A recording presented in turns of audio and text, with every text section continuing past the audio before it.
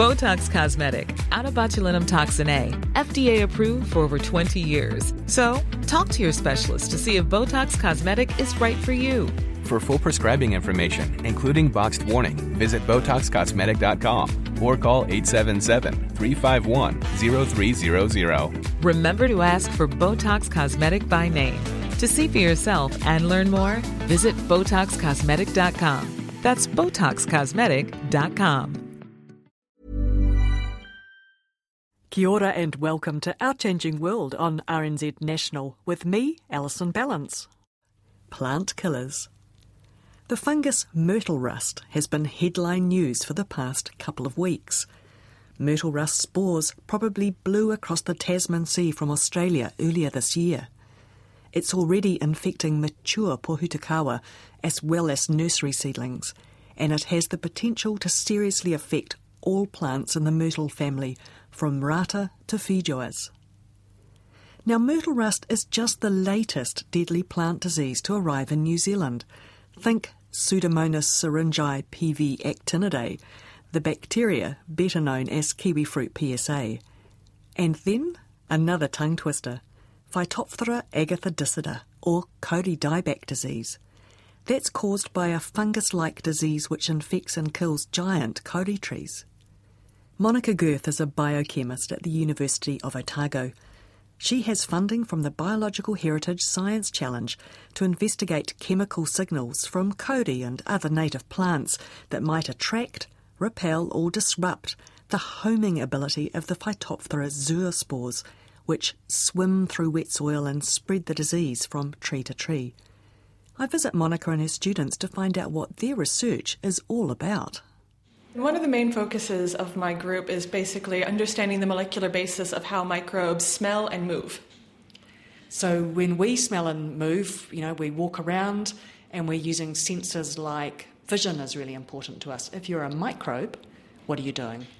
I think conceptually it's quite similar, actually. They'll detect chemical gradients in the environment using proteins or receptors in the same way that we have protein-based receptors in our noses, for instance. And they'll move towards things that they want to eat, for instance. So they move towards food sources or other sort of chemical cues in the environment. They'll move away from things that are bad for them, like toxins. What's this area called?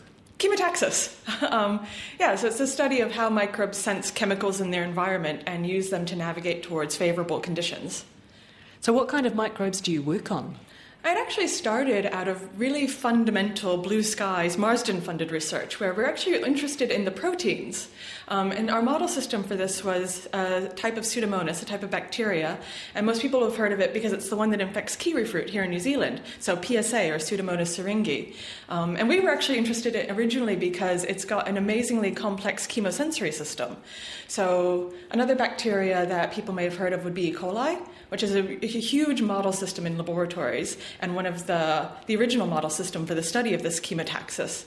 But it only has 4 receptors, and it can't actually sense very much. So it's actually quite a very boring system from a chemotaxis point of view. Whereas PSA, for instance, has 43 different receptors. And what we've been doing is characterizing them and trying to figure out why it's got so many, what these receptors, what it can actually sense in the environment. And that's kind of spiraled in a good way from the more fundamental work into how it functions to the more, applied or translational work as to why.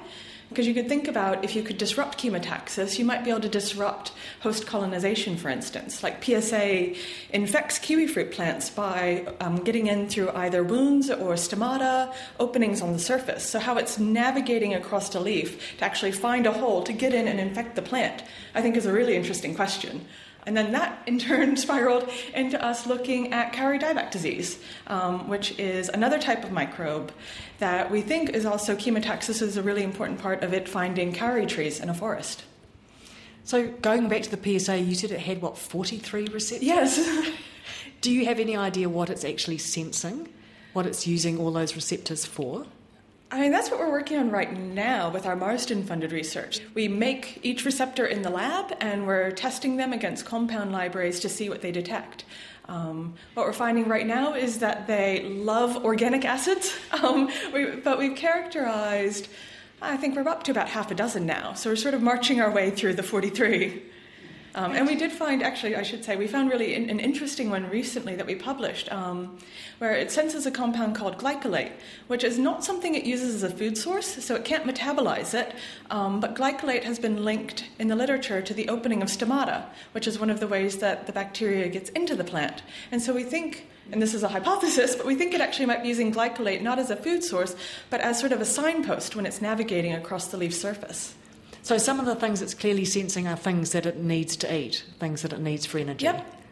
Or just cues to help it find the host in the environment.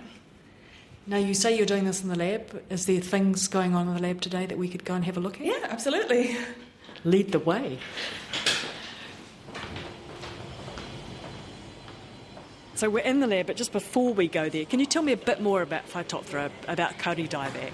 Yeah, I mean, it's probably important because most people don't think they've heard about Phytophthora, at least. Though actually, it's a really devastating organism for plants worldwide. It's what caused the Irish potato famine back in the 1800s. Was a Phytophthora species. It's what's causing Kauri dieback here in New Zealand.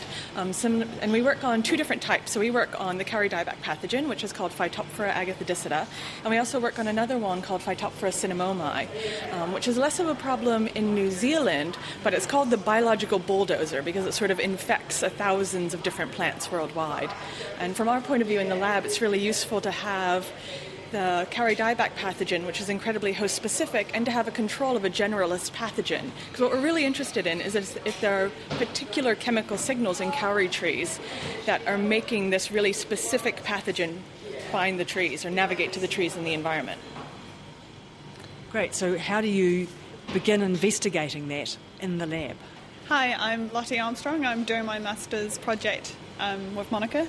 Phytophthora has a life cycle where they have these buds, and I'll show you later down on the microscope, which produce these like single-celled things called zoospores.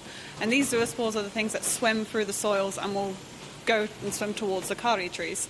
So what we're trying to do is replicate that in the lab here by producing those zoospores and testing chemicals to see what they'll swim towards or maybe what they won't swim towards. A large part of the project has actually been just working around the methodology of how to grow these in the lab and produce the spores.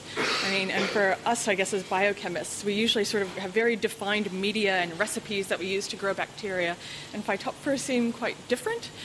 So lots of the media we make is made out of carrots, ground carrots, or ground peas, or V8 juice that you would get from the grocery store. And I often joke that I think Phytophthora is the only organism that actually likes V8 juice. I mean, nobody else does, right? So it's been quite a lot of work just producing the spores in the lab. And I would say also we've had a huge amount of help from collaborators from Scion who have their Healthy Trees, Healthy Futures program, and they've been an amazing help with providing the strains and providing starting recipes for us to get this work underway. I'm Scott Lawrence. I'm an assistant research fellow working on the Phytophthora project with Monica as well. You can see here some of the things that we use to grow these little guys on. So, as Monica said, it's not exactly a typical kind of model system. So we grow them on all sorts of things. We've tried out. This is basically just ground up frozen beans. Like Monica said, the V8. We grow them in various types of frozen pea and carrot broths and things. As Lottie said, we mostly work on the motile zoospores that are produced, so there's an obvious kind of target for trying to stop these diseases, because that's how they kind of spread out in nature and attack these kauri trees. So you can see we've got some here just in water. So these they're fungus-like organisms, and they're not actually fungi, but they form these little kind of mats of mould, which you can see in here. And through a series of kind of washes and things, you can make them produce these zoospores, which we can show you in a moment. And so they're just white gelatinous clumps. Essentially, yeah, they look a bit like, if you can imagine, if you chuck some mould or that you find around your house into water. But when we look under the microscope in a second, you'll see there's like thousands of little spores swimming around in there, and that's how they kind of get from plant to plant and cause so much damage. There actually aren't really good estimates of how fast they move through soils. We can track how fast they move in sort of a free-flowing solution in the lab, but the best estimates we've got right now is that they can move up to about 0.3 meters per hour, which is quite incredible for a microbe. Swimming zoospores. Yep. Lead the way. Okay. So into a room with a microscope. And Lottie's putting some of those gelatinous lumps under the microscope. And on the screen, what are we looking at? So here are the mats that you can see with your eye, and once you zoom in, these dark round things here are the sporangia. So it's quite a tangled mass of very fine threads, isn't it? Yes, yeah. This is the mycelium, and from the mycelium the sporangial buds form.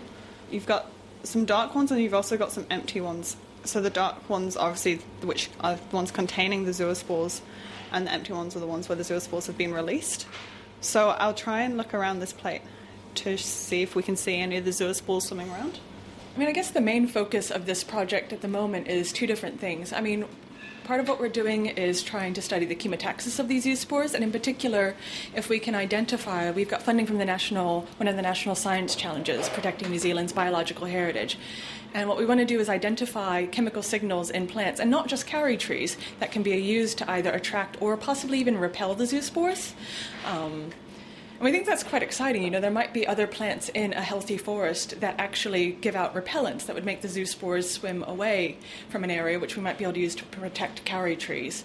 And of course, one of the challenges of this project is there's about 7,000 native plants in New Zealand, and we've got funding to test about 5 to 10 of them. So we really need to narrow down that list. So part of what we're doing is trying to collaborate with Maori researchers that have Moturonga Maori knowledge of healthy indigenous forests and what plants might be good targets to start with. And then once we can test these extracts from plants in the lab and figure out promising leads, then we also have a collaborator at Lincoln University, Amanda Black, who's a soil scientist that can help us take this from sort of petri dishes in the lab to actual soil-based assays with plants to see if we can actually, in sort of a real-world application, stop the spread of the zoospores. So now on the screen you can just see these little dots swimming around, and they're the zoospores, so they're the things that get released out into the soil or the water in nature and will go and swim towards its next host, which would be kauri trees. So there's little dots, and they're buzzing around quite busily, aren't they? Yeah.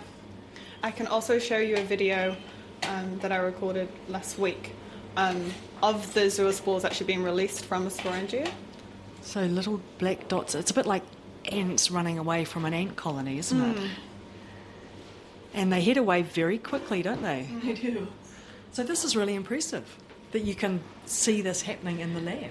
Yeah, we're quite excited about it. And yeah, I mean, I think you're right. Watching it, it's impressive. You can kind of see why they're so devastating. I mean, it is also people transmitting it on soil, on their shoes, and you can have things, wild pigs moving up the track. So they do get some help. We carry them along, unfortunately.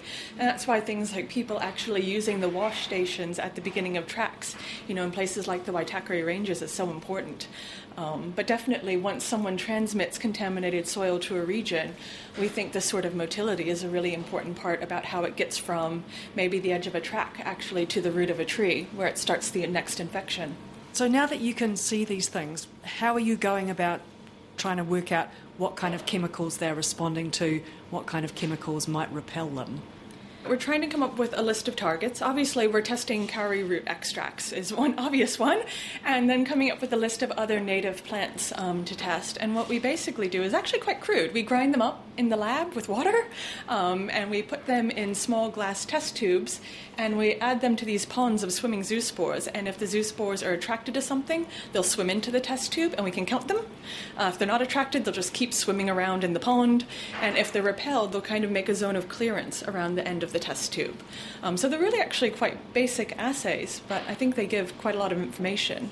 And then once we identify leads, then we can start analyzing them biochemically to try to figure out what the small molecules are in the extracts that are causing this effect. So the extracts that you've tested so far, do you have some that are strongly attractive or, on the other hand, strongly repellent? We do, yeah. It's mostly been not actual plant extracts that we've sort of done so far, just as kind of an initial screen to see, you know, what they like, what they don't like and things. So as you'd expect, things like copper compounds and things that are used as fungicides in agriculture They don't like that very much, for example. Strangely, they're quite fond of things like ethanol. Yeah, it's been quite interesting to see sort of what they do and don't like, but we've got some leads and it's looking promising. The other focus of our work, which Scott alluded to, in addition to the chemotaxis, I think one of the challenges of finding something that we can use in this fight against Phytophthora is they do have these complex lifestyles. And so you might find a compound that maybe works against the zoospores, but doesn't work against the mycelial mats, for instance. And so the other thing we're doing with the chemical library screening that Scott's been working on is trying to find compounds that are actually effective against all of the different life cycle phases, because I think that's probably one of the reasons why they're difficult to control in the environment. That was Monica Girth from the Department of Biochemistry at the University of Otago. We also heard from Master's student Lottie Armstrong and Assistant Research Fellow Scott Lawrence. And to see the videos that the team was talking about, head to our webpage, rnz.co.nz/ourchangingworld. Botox Cosmetic, out of botulinum toxin A, FDA approved for over 20 years. So, talk to your specialist to see if Botox Cosmetic is right for you. For full prescribing information, including boxed warning, visit BotoxCosmetic.com or call 877-351-0300. Remember to ask for Botox Cosmetic by name. To see for yourself and learn more, visit BotoxCosmetic.com. That's BotoxCosmetic.com.